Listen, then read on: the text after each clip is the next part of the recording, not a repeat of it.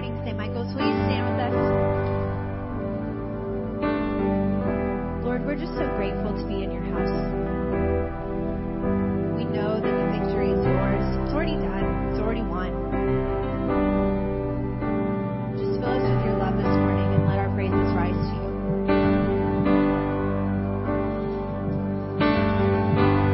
Oh, victory, you have won. Victorious, you have come. What was stolen, you brought back to us.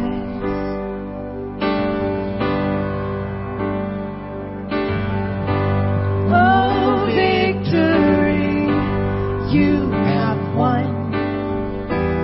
Victorious, you have come. What was stolen, you brought back to us.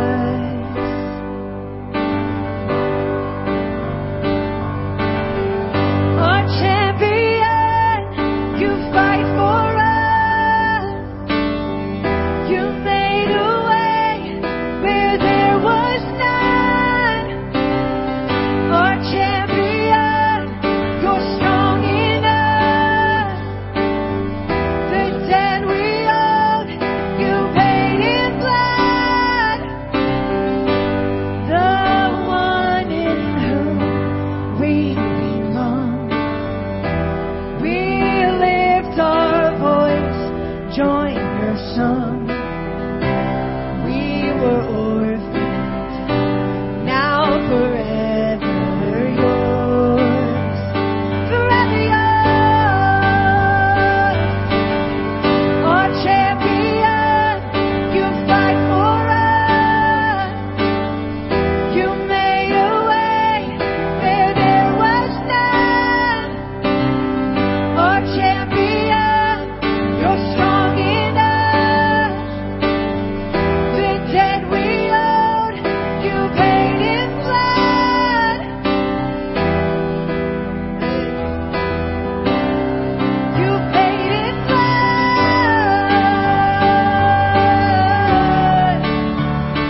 We will shout it out from the mountaintops that our God is good.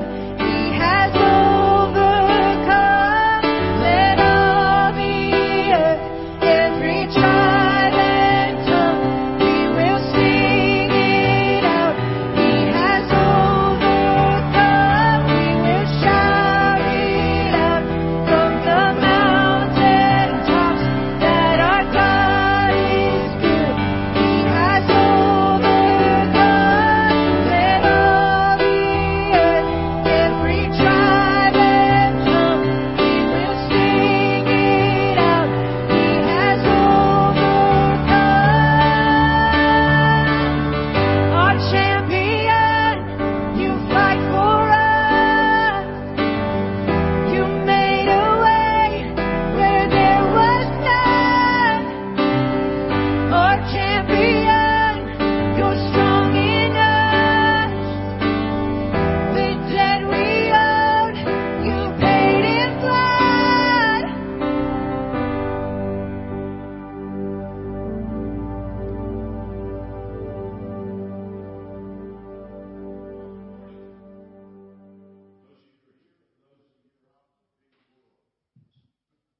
We're trying to move as fast as we can to come back as a family, be together in unity. So you just have to bear with us. It's going to take a few more weeks because we're trying to be compliant with the authorities here on earth and also in heaven. Blessed be God, Father, Son, and the Holy Spirit. Blessed be his kingdom, now and forever. Amen. Almighty God, you all hearts are open, all desires known, and from you no secrets are hid. Cleanse the thoughts of our hearts by the inspiration of your Holy Spirit, that we may perfectly love you and worthily magnify your holy name through Christ our Lord. Amen. Jesus said the first commandment is this: Hear, O Israel, the Lord our God, the Lord is one. Love the Lord your God with all your heart, with all your soul, with all your mind, and with all your strength. The second is this: love your neighbor as yourself. There is no other commandment greater than these. As we prepare to celebrate the mystery of Christ's love, let us acknowledge our sins and ask the Lord for pardon and strength.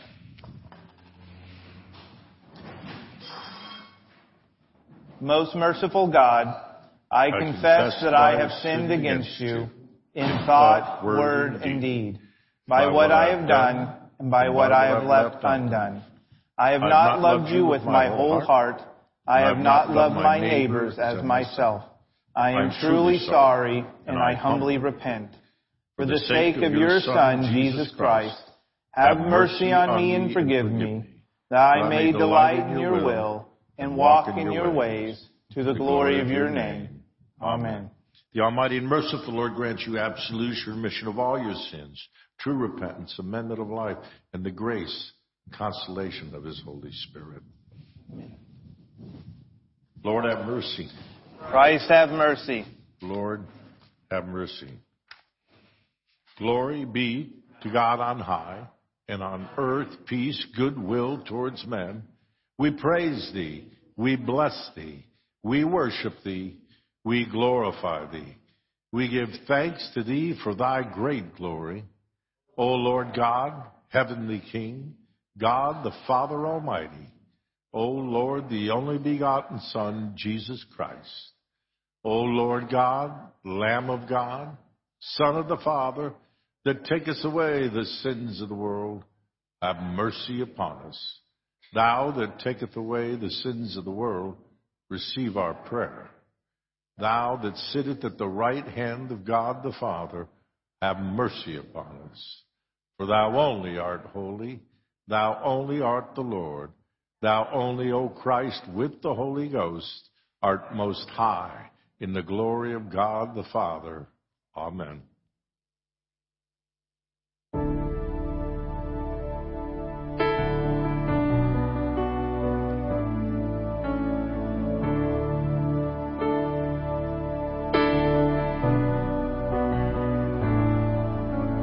Faith can move the mountains. Let the mountains move. We come with expectation, waiting here for you.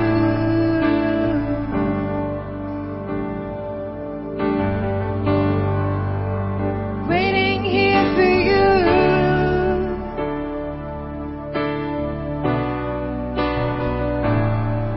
You're the Lord of all creation. Still you know my heart, the author of salvation. Loved us from the start.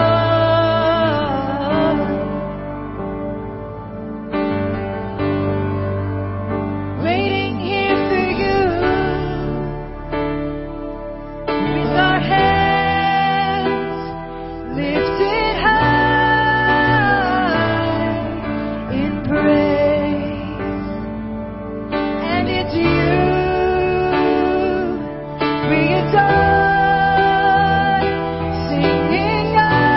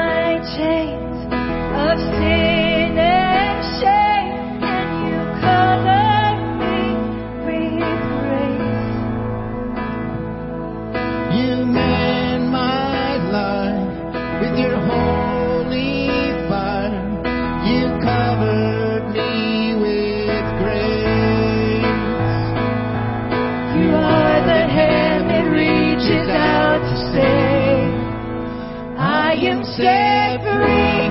Oh, I am set free. Oh,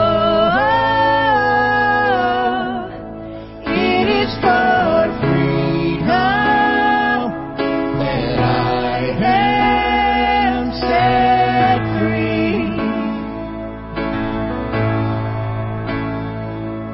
You broke my chains of sin and shame, and you covered me with grace. You mend my life with your holy fire. You covered me with grace. You are the hand that reaches out to save. I am set free. Oh, I am set free. Oh, it is for freedom that I am set free. Yes, I am set free. Oh, I am set free. Oh, it is for freedom that I am set free. And yes, Lord, we are grateful for your grace and for your love. Yes, Lord, we are grateful for your grace and for your love.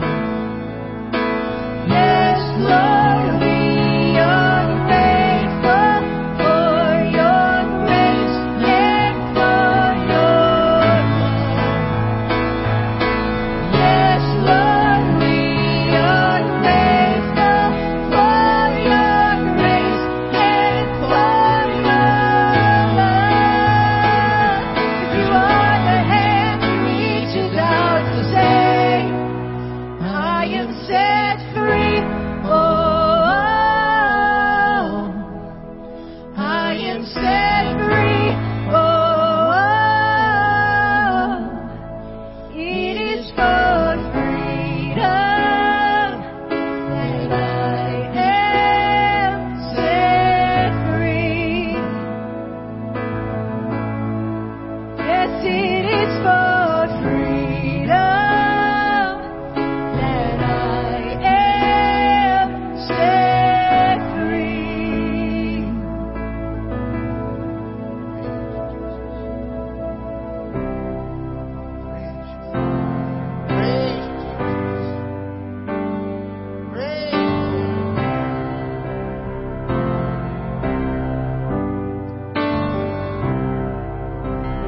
Oh, to Jesus I surrender.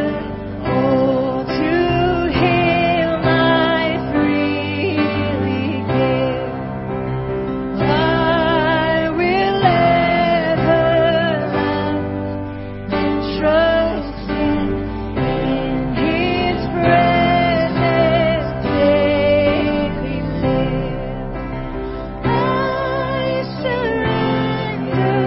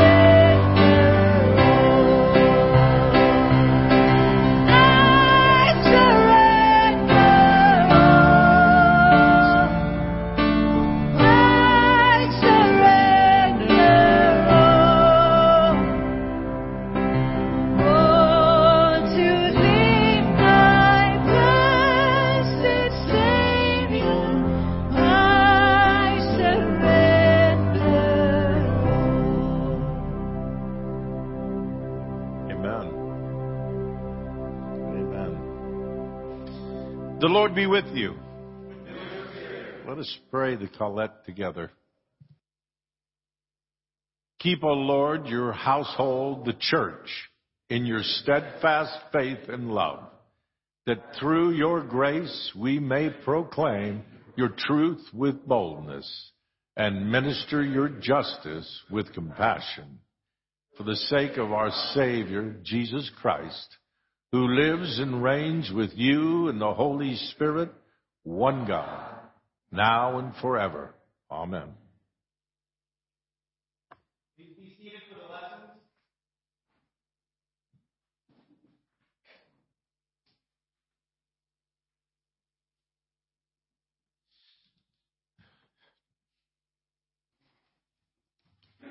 This morning's first lesson comes from Exodus chapter 19, beginning at verse 1. In the 3rd month, after the children of Israel had gone out of the land of Egypt, on the same day they came to the wilderness of Sinai, for they had departed from Rephidim, had come to the wilderness of Sinai, and camped in the wilderness. So Israel camped there before the mountain. And Moses went up to God, and the Lord called to him from the mountain, saying, Thus you shall say to the house of Jacob, and tell the children of Israel, You have seen what I did to the Egyptians, and how I bore you on eagle's wings, and brought you to myself. Now therefore, if you will indeed obey my voice and keep my covenant, then you shall be a special treasure to me above all people, for all the earth is mine. And you shall be to me a kingdom of priests and a holy nation. These are the words which you shall speak to the children of Israel. So Moses came and called for the elders of the people, and laid before them all these words which the Lord commanded him. Then all the people answered together and said, All that the Lord has spoken, we will do. So Moses brought back the words of the people to the Lord. And the Lord said to Moses, Behold, I come to you in the thick cloud, that the people may hear when I speak with you, and believe you forever. The word of the Lord. Thanks be to God. Please stand for the reading of the Psalms. This morning's psalm is Psalm 50. Please respond by the asterisk. The Mighty One, God the Lord, has spoken and called the earth. Out of Zion, the perfection of beauty. God will shine forth. Our God shall come and shall not keep silent. A fire shall devour before him, and it shall be very tempestuous all around him. He shall call to the heavens from above. To the earth, and he may judge his people. Gather my saints together to me. Those who have made a covenant with me without sacrifice. Let the heavens declare his righteousness. For God himself is judge. Hear, O my people, and I will speak. O Israel, and I will testify against you. I am God, your God. Call upon me in the day of trouble. I will deliver you, and you shall glorify me. But to the wicked, God says, What right have you to declare my statutes, or take my covenant in your mouth? Seeing you hate instruction. And cast my words behind you. But I will rebuke you. And set them forward before your eyes. Glory be to the Father, and to the Son, and to the Holy Spirit. As it was in the beginning, is now, and will be forever. Amen.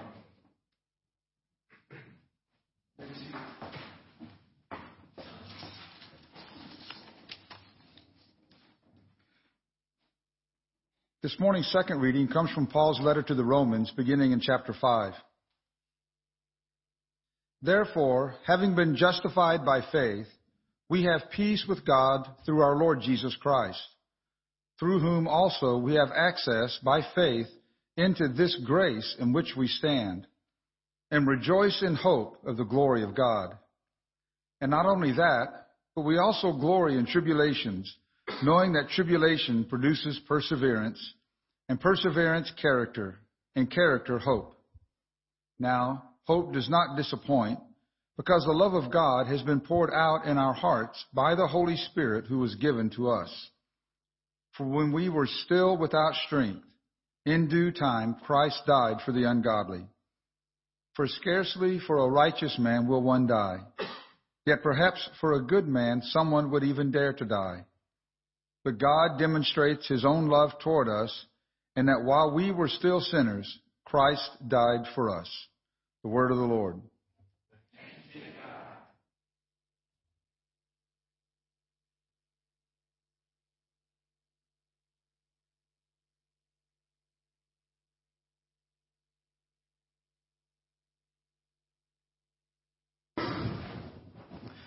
The Holy Gospel of our Lord Jesus Christ according to St. Matthew. Glory be to thee, O Lord. The Gospel of St. Matthew, chapter 10, beginning in verse 1. And when he had called his 12 disciples to him, he gave them power over unclean spirits to cast them out, and to heal all kinds of sickness and all kinds of disease. Now the names of the 12 apostles are first, Simon, who is called Peter, and Andrew his brother, James, the son of Zebedee, and John his brother, Philip and Bartholomew, Thomas and Matthew the tax collector, James, the son of Alphaeus, and Lebbaeus, whose surname was Thaddeus, Simon the Canaanite, and Judas Iscariot, who also betrayed him. These 12 Jesus sent out and commanded them, saying, Do not go into the way of the Gentiles, and do not enter a city of the Samaritans, but go rather to the lost sheep of the house of Israel. And as you go, preach, saying, The kingdom of heaven is at hand. Heal the sick, cleanse the lepers, raise the dead, cast out demons. Freely you have received, freely give. The Gospel of our Lord. Praise to you, Lord Christ.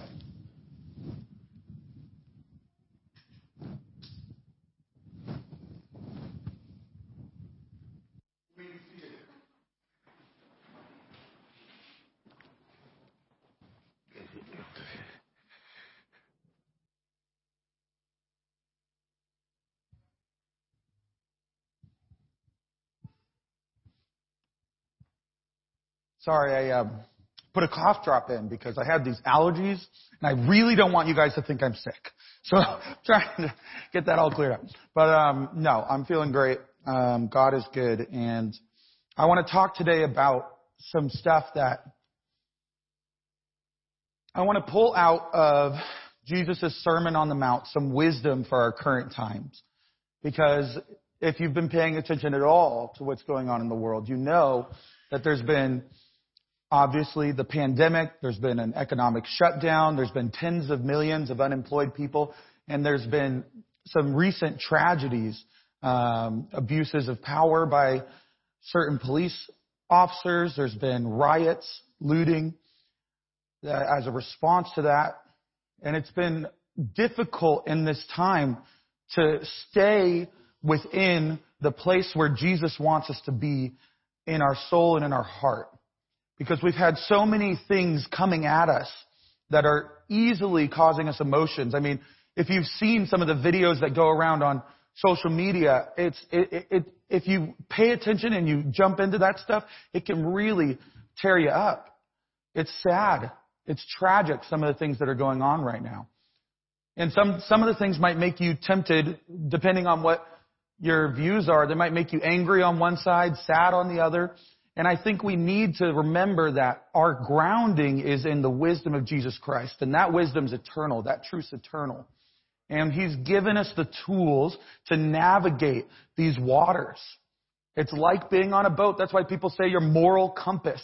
Because when you're on a boat, if you're in the middle of a storm and you can't see anything, and you're being tossed to and fro and you don't know where you're going, that's kind of a good image, I think, for what's going on social media and in the communications that are coming. It's like a storm. It's cloudy. It's confusing.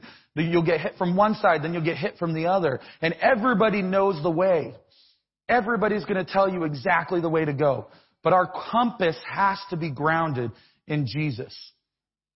Because you can get pulled one way or another by these winds and these waves and not being able to see. So I'm hoping that we can dive into what is often considered Jesus' greatest moral teaching, the Sermon on the Mount. It's considered one of the best moral teachings in the history of the world by universally everyone. Even philosophy people who don't believe in God love to read this and talk about what Jesus is saying because there's something powerful here. But we know more than that. We know that these words are living and active, that the Holy Spirit can use these words to change our hearts and to bring revelation about where we need to go in these troubling times. How do we individually need to respond to what's going on around us? And maybe, I'll say this before I begin, maybe you're the person who wants to put your head in the sand and ignore everything that's going on and just focus on what's in front of me. I don't think that that's fair to your walk with God. Because God allows you to go through the experiences of suffering. He allows you to engage in the world because He wants to use those things to shape you into somebody who can live the kingdom of God on earth. If all we do is get our own personal salvation figured out, then Jesus' cross is not active in our life for others. We're not really being the body of Christ as the believers because His program didn't stop with getting you in the door to heaven. His program was to activate you to go out and love the world well, to bring peace, righteousness, joy in a world that needs it. Every single one of you are needed in this world. And God called you to Him for a reason. If you're sitting in this room, it's for a reason and for a purpose. If you're watching online, it's for a reason because He wants to use you to bring about His purposes. Jesus may have left, but He didn't stop redeeming the world. He wants to use each of you, empowered by the Holy Spirit, to do that. And the last thing I'll say before I dive into here, and I'll try and keep this as brief as possible, even though there's a lot here, is we've been hearing this word recently that Mom shared a few weeks ago about from 2 Chronicles, where if my people will turn to me, repent from their wickedness, and seek my face, then I will heal their land. And then Eric came up and gave a word of encouragement that every time he's sought the Lord, that God's just been so present in this time. It reminds me of the verse that says, draw near to me and I will run after you. In the midst of these turbulent times, God is present. And the verse I want to bring that just goes right through all these is from Isaiah 55, chapter 55, 6 and 7. Seek the Lord while He may be found. Call upon Him while He is near. Let the wicked forsake his ways, and the unrighteous man his thoughts. Let him return to the Lord, that He may have compassion on him, and to our God, for He will abundantly pardon. Put all those things together and hear what's going on. There is a call to action. Maybe you've lived months or years without personally going after what God has for you in your life. Don't put it off another day. God wants to transform you into the person that you don't even yet believe you can be. He's got visions for you. So let's talk about the Beatitudes. Let's see today if we can kind of recalibrate our compass and we can bring some of the wisdom of Jesus into our life. Now, of course, everybody knows about the Beatitudes that Jesus starts these blessed statements and He goes, blessed are these people and blessed are these people. I just want you to know, when He's saying that, He's not saying like, so you take a picture of your acai bowl in just the right light with the right filter and you post it on Instagram and you say, oh my gosh, this is so good, hashtag blessed. It's not what Jesus is talking about. Really, it isn't. When you're talking about blessed, He's talking about in right relationship with God and the world. It's more similar to the word shalom, this peace, this fullness, this fulfillment, which means blessed isn't about being happy. If you read this as happy, then you're going to get really confused because then He says, happy are they who mourn. Well, Jesus, what are you talking about? That doesn't make any sense because that's not what he's saying. What he's saying is blessed in fullness, in richness, in alignment with God. And do you know what? Being blessed is better than being happy. If you're looking to be happy, you're just aiming in the wrong direction. Happiness is an added bonus that God loves to shower out on you any chance he gets. But blessed is way more important, way more valuable. So let's seek to be blessed in the way we live our life, not just happy. So first he says in verse 3, blessed are the poor in spirit, for theirs is the kingdom of heaven. Now this one is the hardest for me because we have all this language in the Bible about how you want to take up the armor of God, and it's easy to kind of get in this mindset like you want to. I've heard this analogy used many times. It's like the spiritual disciplines and the things that we do, reading our Bible, meeting with God. It's like going to the gym. You want to get strong spiritually, right? But Jesus says, blessed are the poor in spirit. What is he saying here? Of course he wants you to be strong in your spirit. Of course he wants you to be built up in your spirit. But there's something here. It's like he wants you to be humble in your spirit. Because if you get to the point where you start thinking about how strong you are in your spirit, you're missing the point. Because it's really his strength, not yours. And this is the anti-pride verse. It's true humility is what he's looking for here. Because when you're poor in spirit and you know you're poor in spirit, then you stay hungry. As soon as you think that you've got it figured out and you're kind of rolling, you're meeting with God every day, you're having a good abundant time, you feel like everything's lining in your favor, it's so easy to not be desperate for him. It's so easy to be satisfied with the blessings of God and not seek the presence of God. If you remain poor in spirit, then you'll know you need him every day. It's like when we had an African bishop here, and it's always stuck with me. He says, I feel so bad for you guys in America. I'm worried for you guys in America because when you pray the Lord's Prayer and you say, give us this day our daily bread, you don't really mean it. In Africa, we mean it. My people need bread every day to live. That's the hunger that God wants us to remain in. So when he says, blessed are the poor in spirit, he means don't get so puffed up in your own abilities. Even if you're doing all the right things, you can miss me. You need to be desperate for me. It reminds me of when Jesus told the people who were following him, he says, they're getting mad at him because he's hanging out with the prostitutes and the tax collectors and those bad people. And they're like, Jesus, why are you doing that? All the other rabbis hang out with us, the Pharisees and the elites. And he goes, well, I didn't come for the healthy. I came to heal the sick. That's what this verse is about. Because you know what he's saying? He's not telling the Pharisees, you guys are healthy and you don't need me. It's a tongue-in-cheek. He's kind of grinding their gears a little bit. He's like, hey, I came for the people who know they need me. Do you think he was telling the Pharisees and the Sadducees, you guys are healthy, you don't need my presence? No, he was saying, you don't even realize you're sick. And that's what this verse is about. You need to know that you need Jesus. What I'm going to do as I talk about these is, this is all part of the Sermon on the Mount. So I want to bring in some of the verses that Jesus says later because this is just his introduction. And the rest of the Sermon on the Mount, he's explaining what he means by these blessed statements, these beatitudes. And so later on in chapter 6, he says, chapter 6, verse 1, beware of practicing your righteousness before other people in order to be seen by them, for then you will have no reward from your Father who is in heaven. That's connected to this verse. I don't think you could be blessed I don't think you could be poor in spirit and bragging about how good you are on social media. I just don't think you can. There's one term that's going around recently that's called virtue signaling.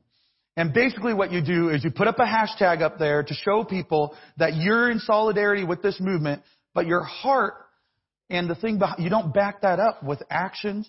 You don't live that out in your life. It's just a signal to tell people I'm virtuous. Now, I'm not saying you are doing this, and maybe you did share the hashtag, and I'm not saying that that's absolutely wrong, but I am saying check your heart. Is this about showing people how good you are and how you fit in? And that might be on either side of the spectrum. I've seen people who love to share, let's say the right-leaning side, and people who love to share from the left-leaning side, and they want people to know I'm on this side of right. That's what they want people to know in their social media posts. So just ask yourself before you dive into those, are you doing it because you're trying to share the knowledge of the love of Jesus with your fellow man, or are you doing it because you want them to know how good you are? Remain poor in spirit. Remain hungry for Jesus. Acknowledge your need.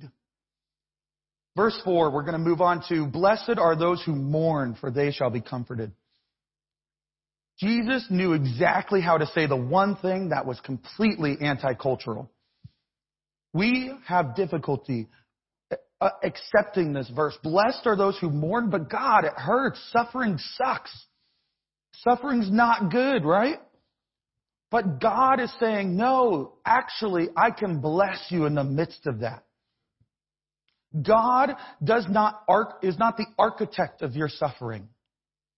God did not cause you to go through the experience you're going through. But God will redeem your suffering. In fact, what we learn in Scripture is that the balance of existence, all of creation, is good beyond our imagining. The suffering in the world does not outweigh God's love and redemptive power. There's a common argument that goes throughout our culture that God can't exist because there's so much pain and evil in the world. And the crazy stance that we take, the absolutely ridiculed stance that we take, is actually no. God can redeem even the depth of suffering that we engage with in the world. Even those situations where you read a story and your heart breaks. Or even those times when you feel like you're at the bottom of the pit and you're mourning over what is going on in your life. God can redeem even that. And you may not see it today or tomorrow or next month or next year. But the promise we have and the promise we hold on to is that God redeems it all. And in the end, it shall be good. If it's not good, it's not the end. God's not done yet. Don't be cynical. Don't lose focus on what God's doing. Don't get so bombarded with the difficulties and the burdens of the world that you cut off your hope at the roots. And you give up on people or your culture, your society, your community. God is bigger than the boogeyman. I mean that seriously, though. God is bigger than the things that we're encountering in our daily life. Verse 5, blessed are the meek, for they shall inherit the earth. Moses was called the meekest man that ever lived. And I don't think we really understand the word meek because we think that it means weak. Like meek, weak, you just flip the M upside down and you kind of got the same word. That's not what meekness means. Because if Moses was the meekest man on earth and yet he stood before the most powerful man on the planet, Pharaoh in Egypt, and said, let my people go. And then Pharaoh said no, and he said, God told you to let my people go again. And he kept going back to Pharaoh and telling him over and over again. Does that sound like weakness? This is the man who could have him torn limb from limb in a snap, just right there. He could kill him. And yet Moses was not afraid to go to him. Do you know what meekness is about? Meekness is about where is your confidence? Is it in yourself and your own ability, or is it in God's strength in you? That's what meekness is about. Moses knew it was God who was in control and not him. He even told God, don't send me. I can't do this. But God said, I will go with you. And then he went. We always focus on how Moses in the burning bush, he's like arguing with God. Like, I'm not good enough. You didn't call me. And sometimes we can be like, oh yeah, we get that. But you know what? He then took up the staff and walked out the call that God had on his life. That's meekness. Knowing your weakness and trusting in God's strength. And you know what? Over and over again, this is the truth. We have been called as the people of God to confront injustice. That's what Moses was doing. He saw injustice and his heart broke for it, but then he did something about it. But do you know the 2 times that he got it wrong in his life that we know of? First, when he saw injustice and he reacted in outrage and he murdered a man. He saw somebody beating up on an Egyptian and he murdered him out of rage because an Egyptian was beating up on a Hebrew person, a Hebrew slave. I think there's a warning in there. The next time is the injustice of the people of God. They weren't honoring God who was providing for them. And he struck the rock in anger. And God said, that is the reason why you're not going to go into the promised land. I don't have time to unpack these stories as fully as they need to be unpacked, but I'm just saying, be careful. Your responses matter. How you respond to what's going on in the world matters. And if your response is rage and violence, that's not from God. We'll get to that more later. I don't want to keep you here all day. But meekness is not weakness. It's about knowing where your strength is. And when you trust in the Lord, then you don't feel the need to murder the guy because you know that God's got your back. You don't feel the need to strike the rock with all your strength. You trust God's strength. Rage is just saying, God isn't good enough. God's not powerful enough. I have to solve this on my own. That's what it can lead us to. Blessed are those who hunger and thirst for righteousness, for they shall be satisfied. Notice it doesn't say, can you put that back up there? It doesn't say, blessed are those who hunger and thirst for justice. Interesting. Do you know why Jesus didn't feel the need to say, blessed are those who hunger and thirst for justice? Because we all want justice. We just want it for the other guy. If he said, blessed are those who hunger and thirst for justice, we would think that meant that he's going to go out there and that guy who cut me off on the freeway, he's going to get pulled over by a cop because I hunger and thirst for justice for that guy. And then the moment you miss your exit and you fly across the freeway, you know what you're hungering and thirsting for? Mercy. We love it when we can hunger and thirst for justice for the other guy. But Jesus is not after that inclination. We know that as we're properly formed by the words of Jesus, our hearts that cry out for justice will be pointed in the right direction and will be driven to action. That's a given. God's placed that in the heart of all of us to long for justice. But when he says, blessed are those who hunger and thirst for righteousness, he's putting the responsibility at your door. Because justice for you is death. Because we all fall short. We've all sinned. We've all turned away from God's grace. But he paid the price for our justice so that we could hunger and thirst for his righteousness. And they shall be satisfied. Jesus said it this way, why do you see the speck that's in your brother's eye, but not notice the log that is in your own eye? Or how can you say to your brother, let me take that speck out of your eye, when there's a log in your eye? You hypocrite, first take the log out of your own eye, then you will see clearly to take the speck out of your brother's eye. That's like a whole sermon there. So I'm just going to leave it. You guys know what I'm saying there. And I got a couple more statements on this. First of all, there's this guy named Goat something or other. I don't know how to pronounce his name. But he said, if everyone swept in front of their own door, the whole world would be clean. Before you try and clean up the rest of the world, look at your own household. I'm not saying you don't have a responsibility to go out there and fight for justice for those who need it. Absolutely. But what's going on in your own bedroom? What's going on in your own house? What's going on in your own family? Fight for justice for them first. Get your righteousness established in your own household. Jesus did promise that you would be satisfied if you would hunger and thirst for it. So there is a possibility to grow into that. We'll move on. Blessed are the merciful, for they shall receive mercy. I'm going to go right into the verses that he says later. In verse 43, you have heard that it was said, you shall love your neighbor and hate your enemy. But I say to you, love your enemies and pray for those who persecute you, so that you may be the sons of your Father who is in heaven. For he makes his sun to rise on the evil and on the good, and sends rain on the just and the unjust. There's a really tempting narrative out there, a tempting philosophy that says that if somebody...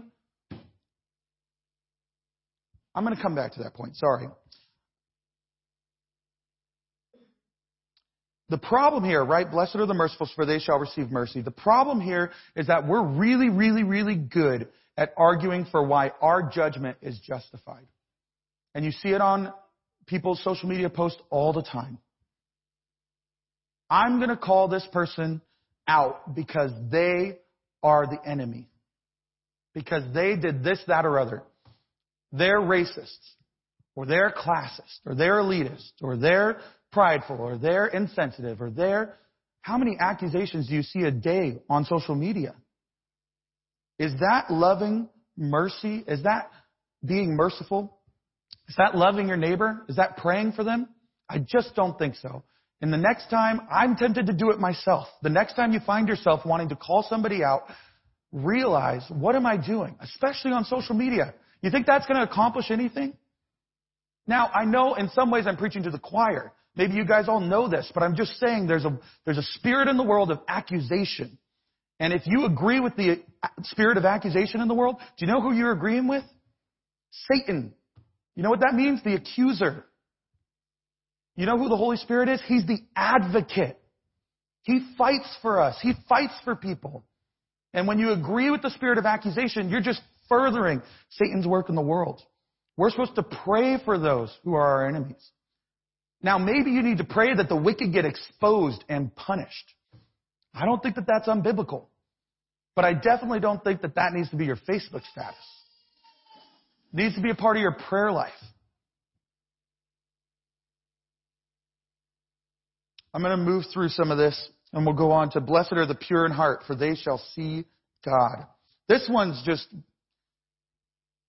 really strikes me because it's like you don't understand how good it is to see God.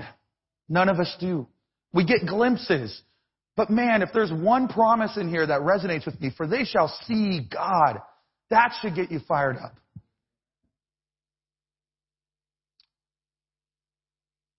Purity's not about perfection, but about clarity. It's about getting rid of distractions. If you have a glass of water and it's pure, it should be see-through, right? It should be clear. If you put stuff in it, it gets diluted, it gets impure. The stuff I was talking about with rage and the problem with that, or jealousy, or sin, or anger, is it clouds your vision so you can't see God. In fact, I think the chief problem with sin in our life, for us, is that it keeps us from seeing what God wants us to see. It completely distorts our vision. And you know, because you've talked to somebody. I mean, I keep referring to the toddler because it's so easy, but my son Rowan, man, when he is in a moment where he's angry at me because I took something away that he wanted, it doesn't matter what I hold in front of him, ice cream, something better than what he has. If he's angry and he's screaming and crying, he can't see it. His vision gets clouded by this anger that comes over him, this sin, this thing that comes into him, the rebellion. And so when I correct that, it's not because I am mad at him and I want him to be better. It's because I want him to see more clearly. So what's going on in your life that's making it hard for you to see your way through the storm? Maybe it's just some little thing that you allow, some little corner of your life that you say, well, God can't be Lord of that. That's just my little sin, and it doesn't hurt anybody. Remember that thing about the log in your eye? And you're trying to get the speck out of your brother's eye? Maybe you have a log you need to remove. You know who's really good at removing log? Just ask your spouse or your best friend. Ask somebody who's close to you. Other people can see it. Ask somebody, what's going on in my life that I need to remove so that I can see God? The promise is worth it. If all you read is social media, well, let me just make one statement and then I'll move on. If all you're reading and seeing is the media and the social media and you're watching your movies and you're watching your TV shows, but you're not reading your Bible, then you're never going to have a pure heart. I'm telling you right now. Boom. You're done. Because you need to have your inputs clear. If you're inputting trash, you're going to output trash. I'm tempted to do it too because, man, Netflix, HBO, those things are so entertaining. I can find shows that will just keep me occupied for hours. And you know, when I open my Bible and I read about Leviticus and how the priests were established, I'm not entertained. It's not fun. But you know what? I'm so committed to being able to see clearly that I go back again and again because the Word of God is sharp like a two-edged sword and it'll cut those things right out of you. It'll help you discern that log in your eye. You've got to balance your inputs. And maybe you just need to get rid of some. Okay, got to go real fast now. Let's talk about blessed are the peacemakers, for they shall be called the sons of God. This one preaches itself. In verse 22, but I say to you that everyone who is angry with his brother will be liable to judgment. Whoever insults his brother will be liable to the council. And whoever says, you fool, will be liable to the hell of fire. Leave that up there. Just meditate on that verse this week. We've already talked about it. But how many times have you seen people calling out other people's foolishness? And do you think they're liable to the hell of fire? That's what Jesus is saying. Watch your heart. Don't sit in the seat of the scornful. That's another place it says, right? And blessed is the man who walks not in the counsel of the ungodly, nor stands in the path of sinners, nor sits in the seat of the scornful. You know what the seat of the scornful is today? It's Twitter, Facebook, Instagram, Snapchat. You can sit in your seat and you can scorn everyone. Get out of the seat of the scornful. Ask God what He's calling you to do. It probably doesn't look like what He's calling Bob to do down the street. He has a particular plan for you. Get out of the seat of the scornful, no matter what you believe. Get in line with what Jesus wants to say. Blessed are those who are persecuted for righteousness' sake, for theirs is the kingdom of heaven. This is really dangerous. I'll give you one little key about this. It's really dangerous because we think we're the righteous being persecuted for our righteousness. We're really convinced that that's us. When, guess what? You might be the one persecuting the righteous person. Ask yourself that. Is there somebody in your life who just bugs the crap out of you because they just are doing so well and you get jealous and you just want to tell your wife, well, you know what he said the other day? You want to find that one weakness and you want to just drive it home? Is there jealousy in your heart that's causing you to try and tear down the righteous one? Be careful. Don't be the one persecuting the righteous.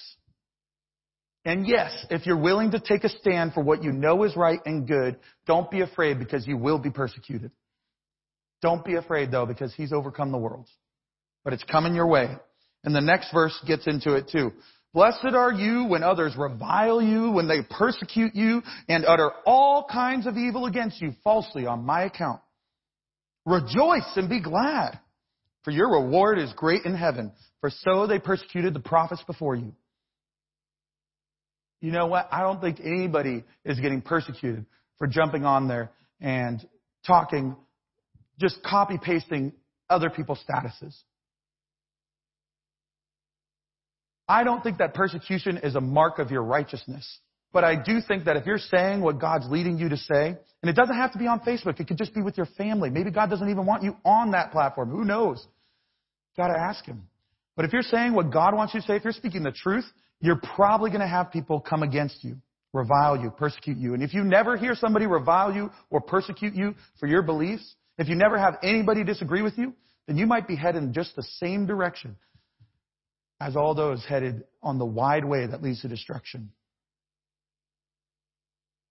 I don't know what that means in your life particularly, but I know it's way easier to just go with the flow, repost the hashtag, repost the post, tell people how you know that you failed, and you get on there and you self-abase and you just make everybody know, like, yeah, no, I'm with you guys. It's way easier to just do that. Where is God calling you to go against the flow of what people are saying? Because trust me when I say, Jesus knows what's going on. Jesus can see right through the mess. Where is God calling you to push through the social pressures that are telling you to think and behave and act a certain way? Don't just go with the flow. And these last two are not the Beatitudes, but I think they wrap us up here. I think what our culture needs more than anything right now is God's spirit of forgiveness.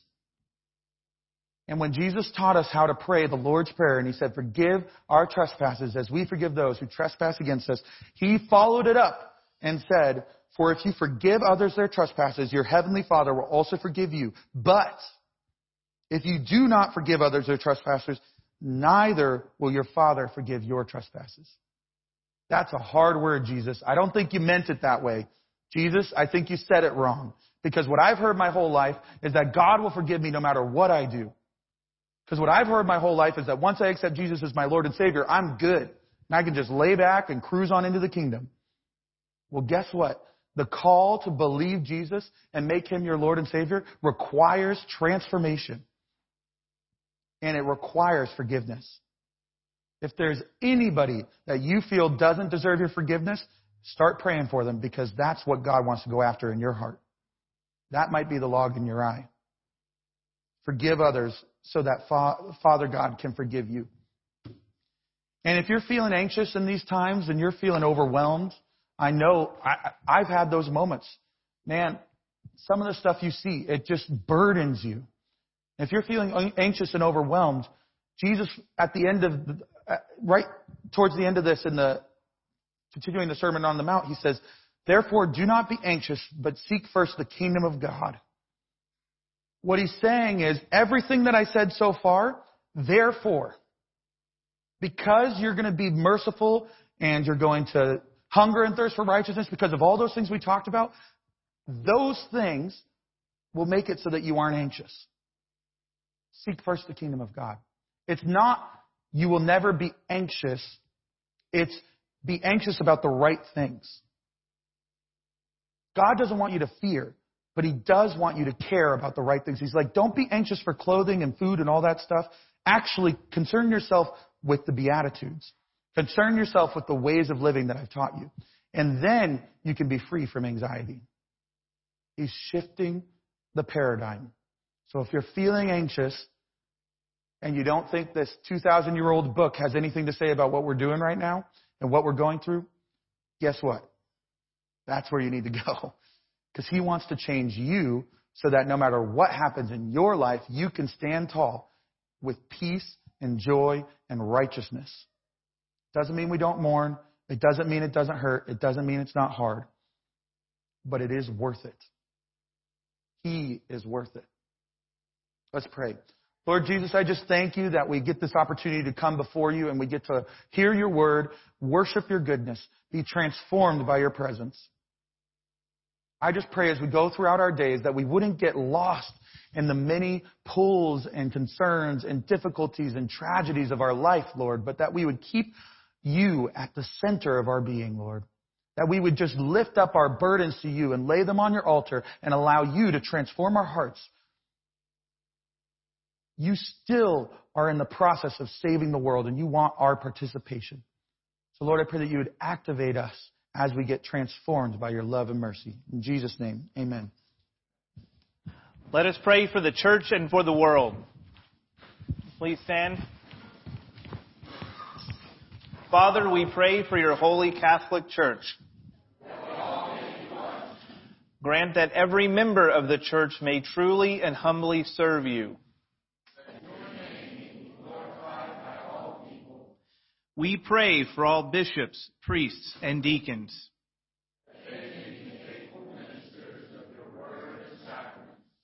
We pray for all who govern and hold authority in the nations of the world. Give us grace to do Your will in all that we undertake. Have compassion on those who suffer from any grief or trouble. Give to the departed eternal rest. We praise You for Your saints who have entered into joy. May we also come to share in Your heavenly kingdom. O Lord our God, accept the fervent prayers of Your people. In the multitude of Your mercies, look with compassion upon us and all who turn to You for help. For You're gracious, a lover of souls, and to You we give glory, Father, Son, and Holy Spirit, now and forever. Amen. Peace of the Lord be always with you. Don't turn and share the peace.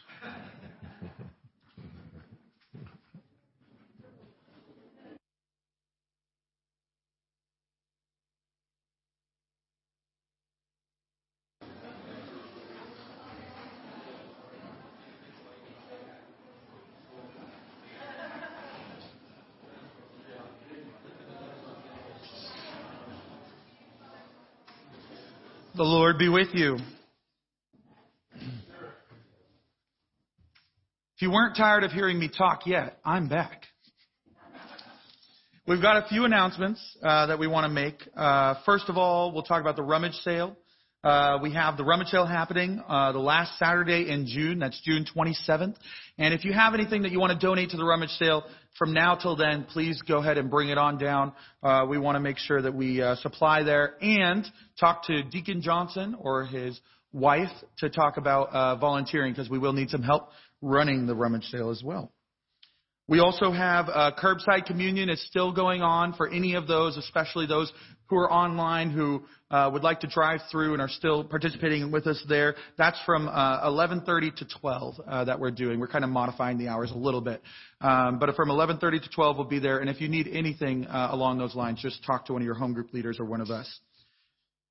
And the last thing I was going to talk about here is, or the next thing, is our graduates.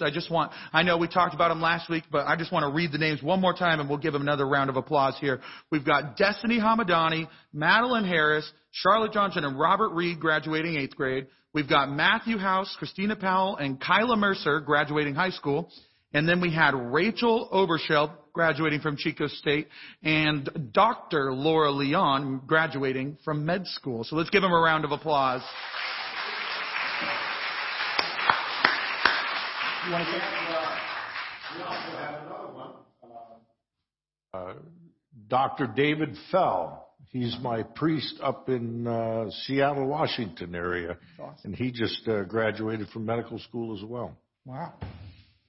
Praise be to God. We're going to talk about Dr. Joyce's memorial service as well. So as you all know, our beloved Dr. Joyce went on to be with the Lord, and they are holding a memorial service for her this coming Tuesday. I already sent an email out. If you didn't get the email, let me know, because we'd love to be able to send you those information. And if you need to know where it's at and the following details, it's at 11 a.m. on Tuesday. Please see me or my dad or one of us, and we'll get you all that info, and we would love to go out there and support her. I mean, I was blessed by her so countless times throughout my life, and we're really blessed to have her among us, and we know that she's delighting God in heaven now. She was so instrumental, and you know what she said on her deathbed to Deacon LeClaire? Tell him what she said, Mike, what she asked for, the only thing she asked for. Mm-hmm. And so Mike's taking ballet now. No, he's not. No. But he's the messenger, and we assure her, as we did in her life, in her passing, that we will honor that, and we love to dance here at St. Michael's.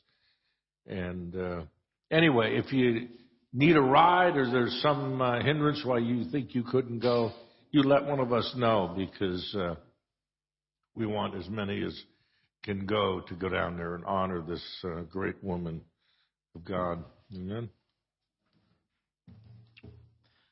As we prepare to receive the body and blood of Christ in the Eucharist, let us respond to God's word by engaging with him in musical worship and presenting to God our tithes and offerings out of that which God has given to us.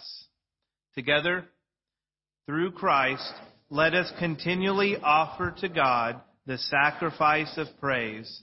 That is the fruit of lips that acknowledge his name. But do not neglect to do good and to share what you have, for such sacrifices are pleasing to God.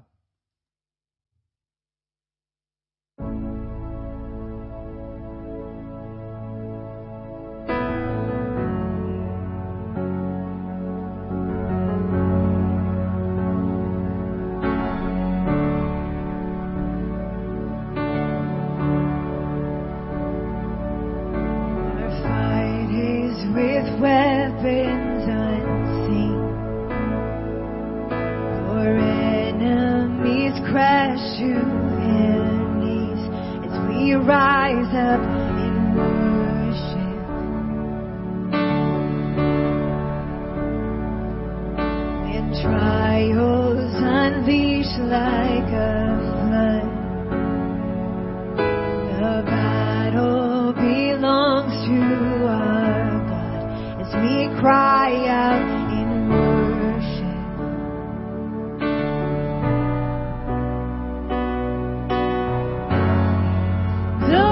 victory is yours. You're riding on the storm. Your name is unfailing. No kingdoms rise and fall. Your throne withstands it all.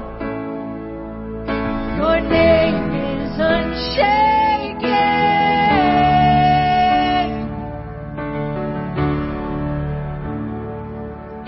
What hell meant to break me has failed.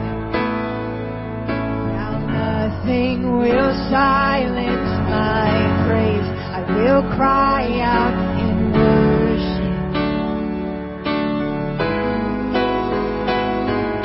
The walls of the prison will shake. The chain-breaking King will rise to save. We cry out in worship.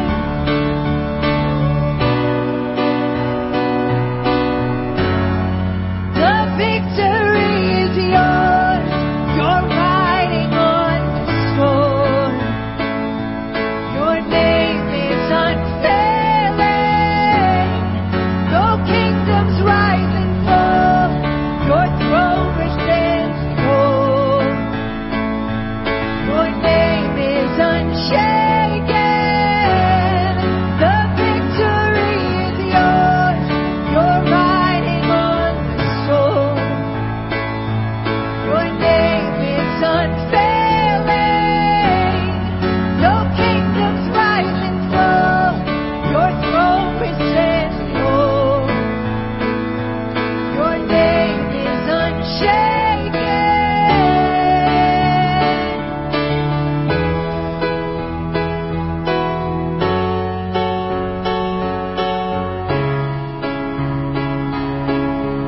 You roar like thunder. Nothing can tame a God all powerful, all powerful. We pull down heaven with shouts of praise. A God all powerful, all powerful. You roar like thunder. Nothing can tame a God all powerful, all powerful. We pull down heaven with shouts of praise. A God all powerful, all powerful. The victory is yours. You're riding on the storm. Your name is unfailing. Though kingdoms rise and fall, your throne withstands it all. Your name is unshaken.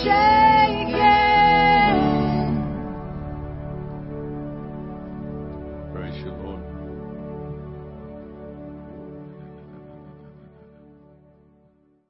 I want to ask you all to be praying this week for our country. I had breakfast yesterday with Star Parker, a good friend of St. Michael's, Karen and mine. And she was showing me pictures. She's been stuck back in her Washington, D.C. apartment for months, just as we were stuck here in our homes. And eventually she was allowed to walk down to her office, which is about 3 blocks away. And so she was showing me, and all the windows along her street where her apartment building is and heading down to where her office is, are they're all boarded up with plywood. And can you imagine having the courage? Very, very few people out on the street. But she's a black woman walking alone down the streets of Washington, D.C. to get to work. And her whole commitment is to reforming and changing and bettering the black community and making them fully assimilated into and feeling well about themselves and assimilated into the American culture. You know, and there's so many people like her that we forget until something like this that we're experiencing now with the riots and all that's going on in our country, that there are people like that working every day trying to make it a better world. And if you run out of things to pray for, think of people like her. There's so many of them. The Lord be with you. With your spirit. Lift up your hearts. Give thanks to the Lord our God. It is right. Father, all-powerful and ever-living God, we do well always and everywhere to give you thanks through Jesus Christ our Lord. Through his cross and resurrection, he freed us from sin and death, and he called us to the glory that's made us a chosen race, a royal priesthood, a holy nation, a people set apart. Everywhere we'll proclaim your mighty works, for you've called us out of darkness into your own wonderful light. And so with all the choir of angels in heaven, we proclaim your glory, and we join in their unending hymn of praise. Holy, holy, holy, God of power and might. Heaven and earth are full of your glory. Hosanna in the highest. Blessed is he who comes in the name of the Lord. Hosanna in the highest. Lord, you're holy indeed, the fountain of all holiness. Let your Holy Spirit come upon these gifts to make them holy, so they may become for us the body and blood of our Lord Jesus Christ. Before he was given up to death, the death he freely accepted, he took bread, he gave you thanks, he broke the bread and gave it to his disciples, and he said, "Take, eat. This is my body, which is given for you. Do this in remembrance of me."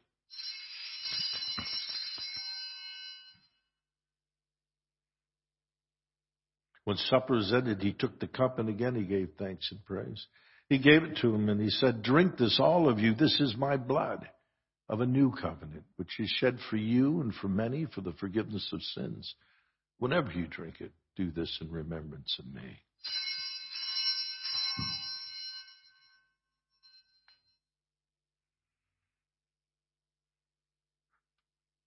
Therefore, let us proclaim the mystery of our faith. Christ has died, Christ is risen, and Christ will come again. In memory of his death and resurrection, we offer you, Father, this life-giving bread, this saving cup.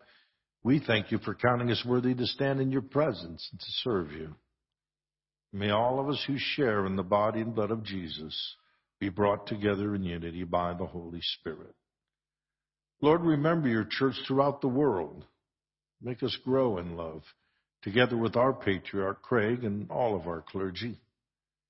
And Lord, especially remember all those who were sick, infirmed in spirit, soul, or body. We hold up this day Olivia and Connie and Susan and Carl, Serena, Naomi, Rachel, Nadia, Kyle, Sonja, Sandra, Maria and Karen, David and Darcy, Tammy, Rich family, Wayne and Spencer, and our Marines and sailors at Camp Pendleton.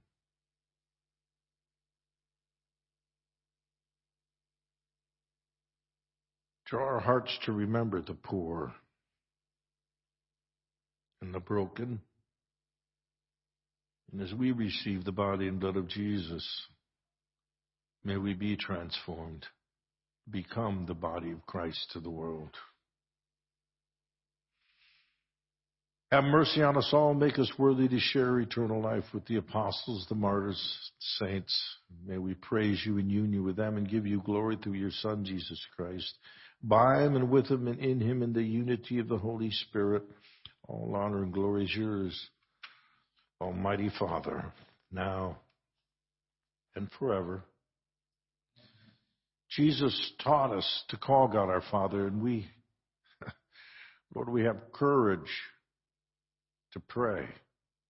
Our Father, who art in heaven, hallowed be thy name. Thy kingdom come, thy will be done on earth as it is in heaven. Give us this day our daily bread, and forgive us our trespasses, as we forgive those who trespass against us. And lead us not into temptation, but deliver us from evil. For thine is the kingdom, and the power, and the glory, forever and ever. Amen. Hallelujah. Christ our Passover is sacrificed for us. Therefore, let us keep the feast. Hallelujah. Lamb of God, you take away the sins of the world. O Lamb of God, you take away the sins of the world. Lamb of God, you take away the sins of the world. The gifts of God for the people of God, take them in remembrance that Christ died for you, and feed on them your heart with thanksgiving.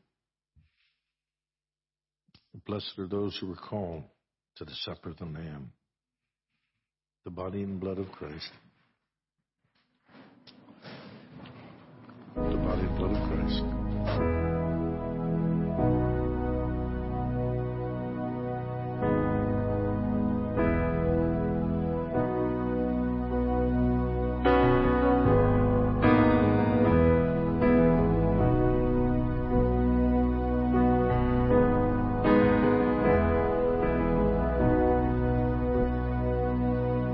Weapon may be formed, but it won't prosper.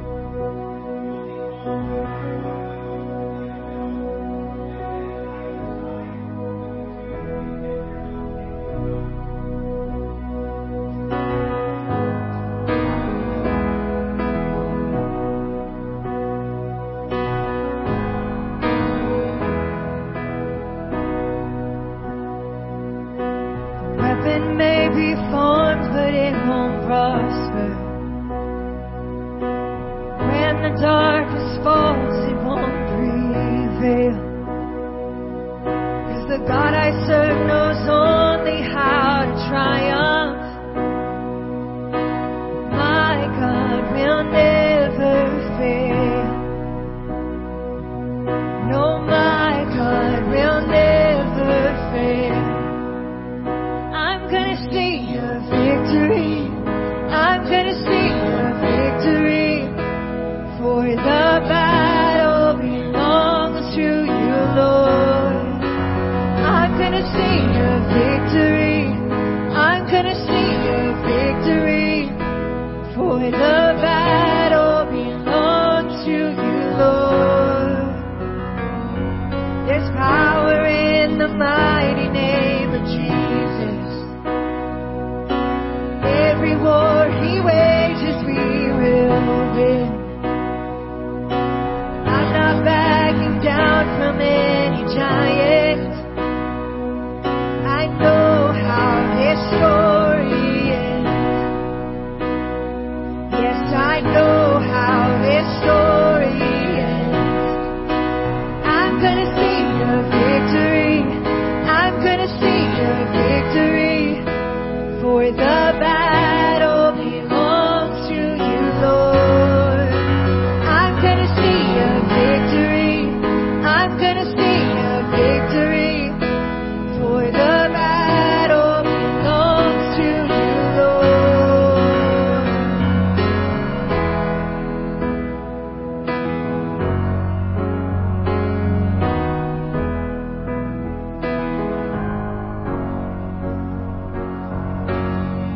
You take what the enemy meant for evil, and you turn it for good. You turn it for good.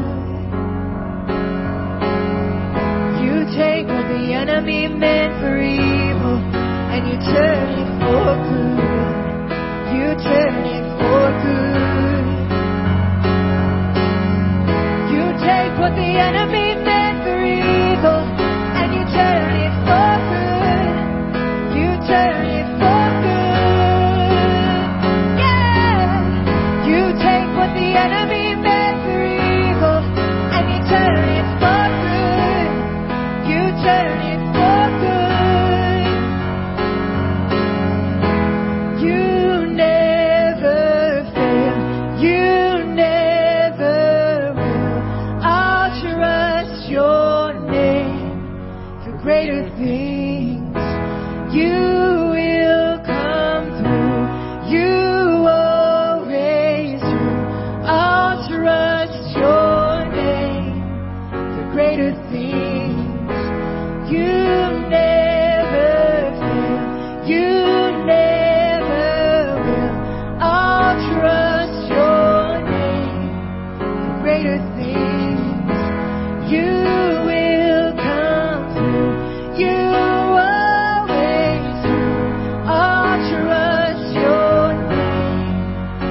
with me.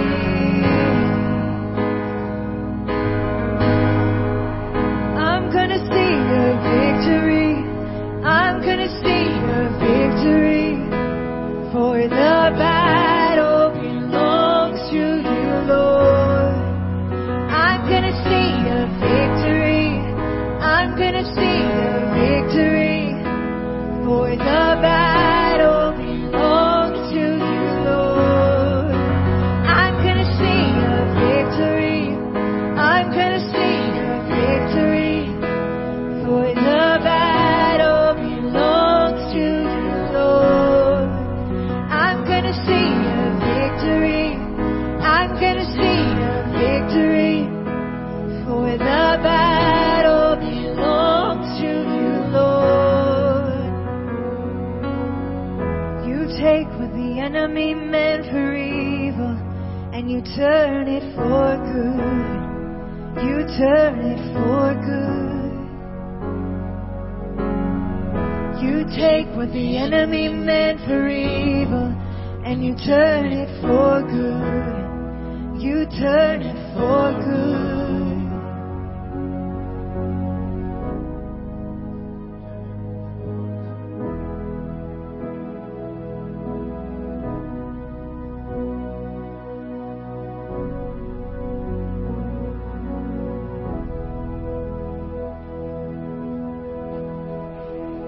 Come on.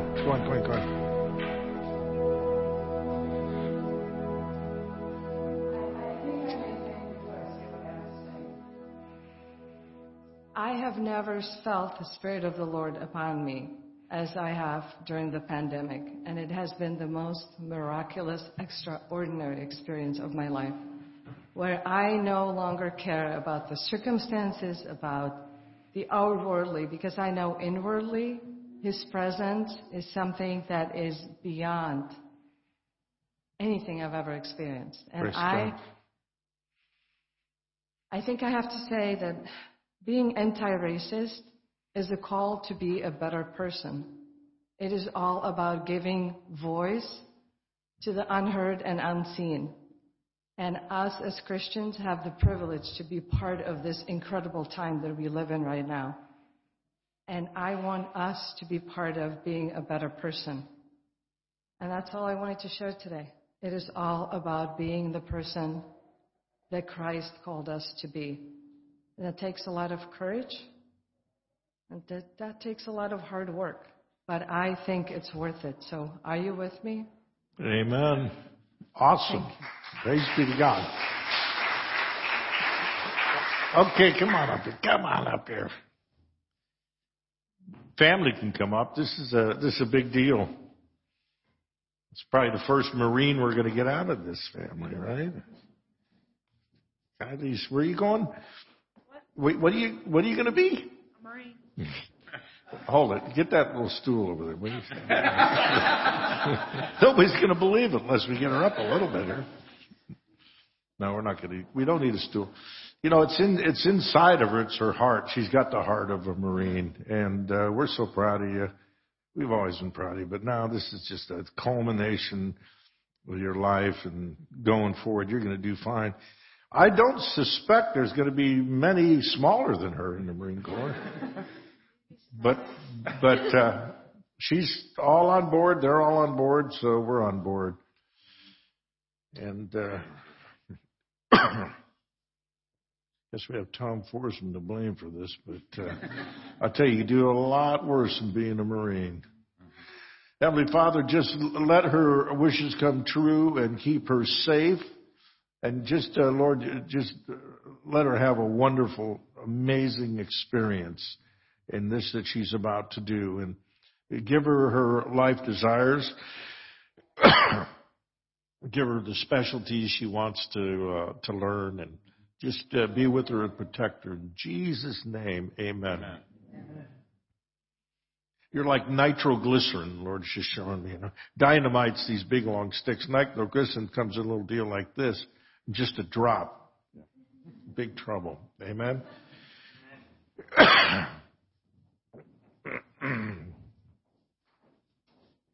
Well, if you think you're having a hard time with the pandemic, You got to imagine what it's like for me.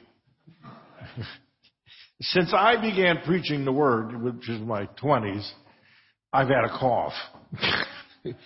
And everywhere I go, Eddie has one too. We just have, I don't know, it's a nervous cough. I think my doctor told me it's post-nasal drip. I don't. But you know what?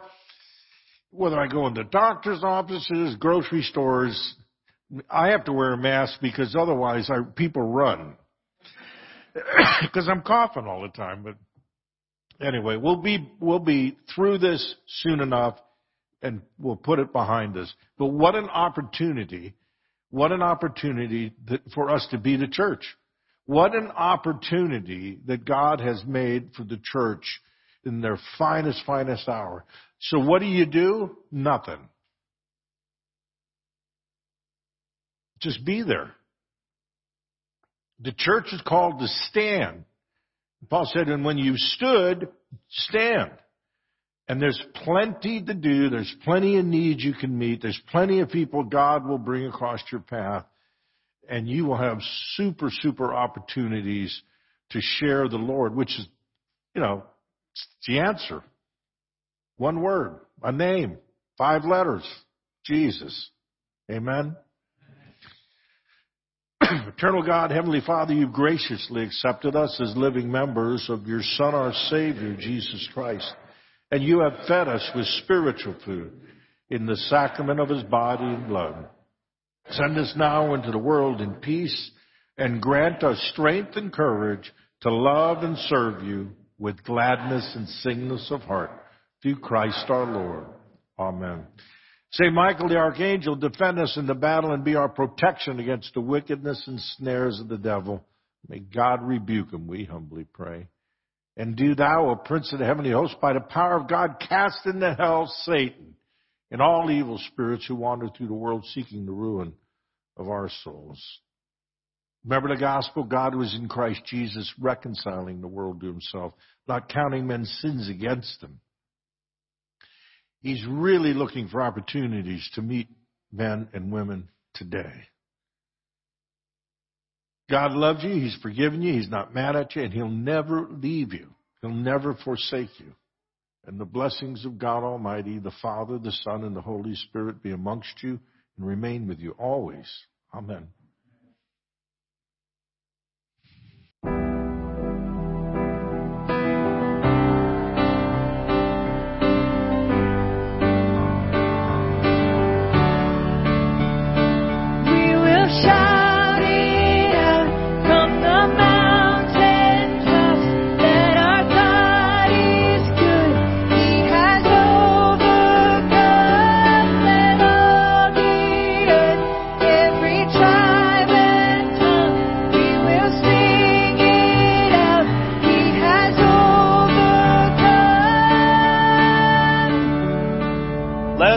Into the world, rejoicing in the power of the Holy Spirit. Thanks be to God. Hallelujah. Hallelujah. Our champion.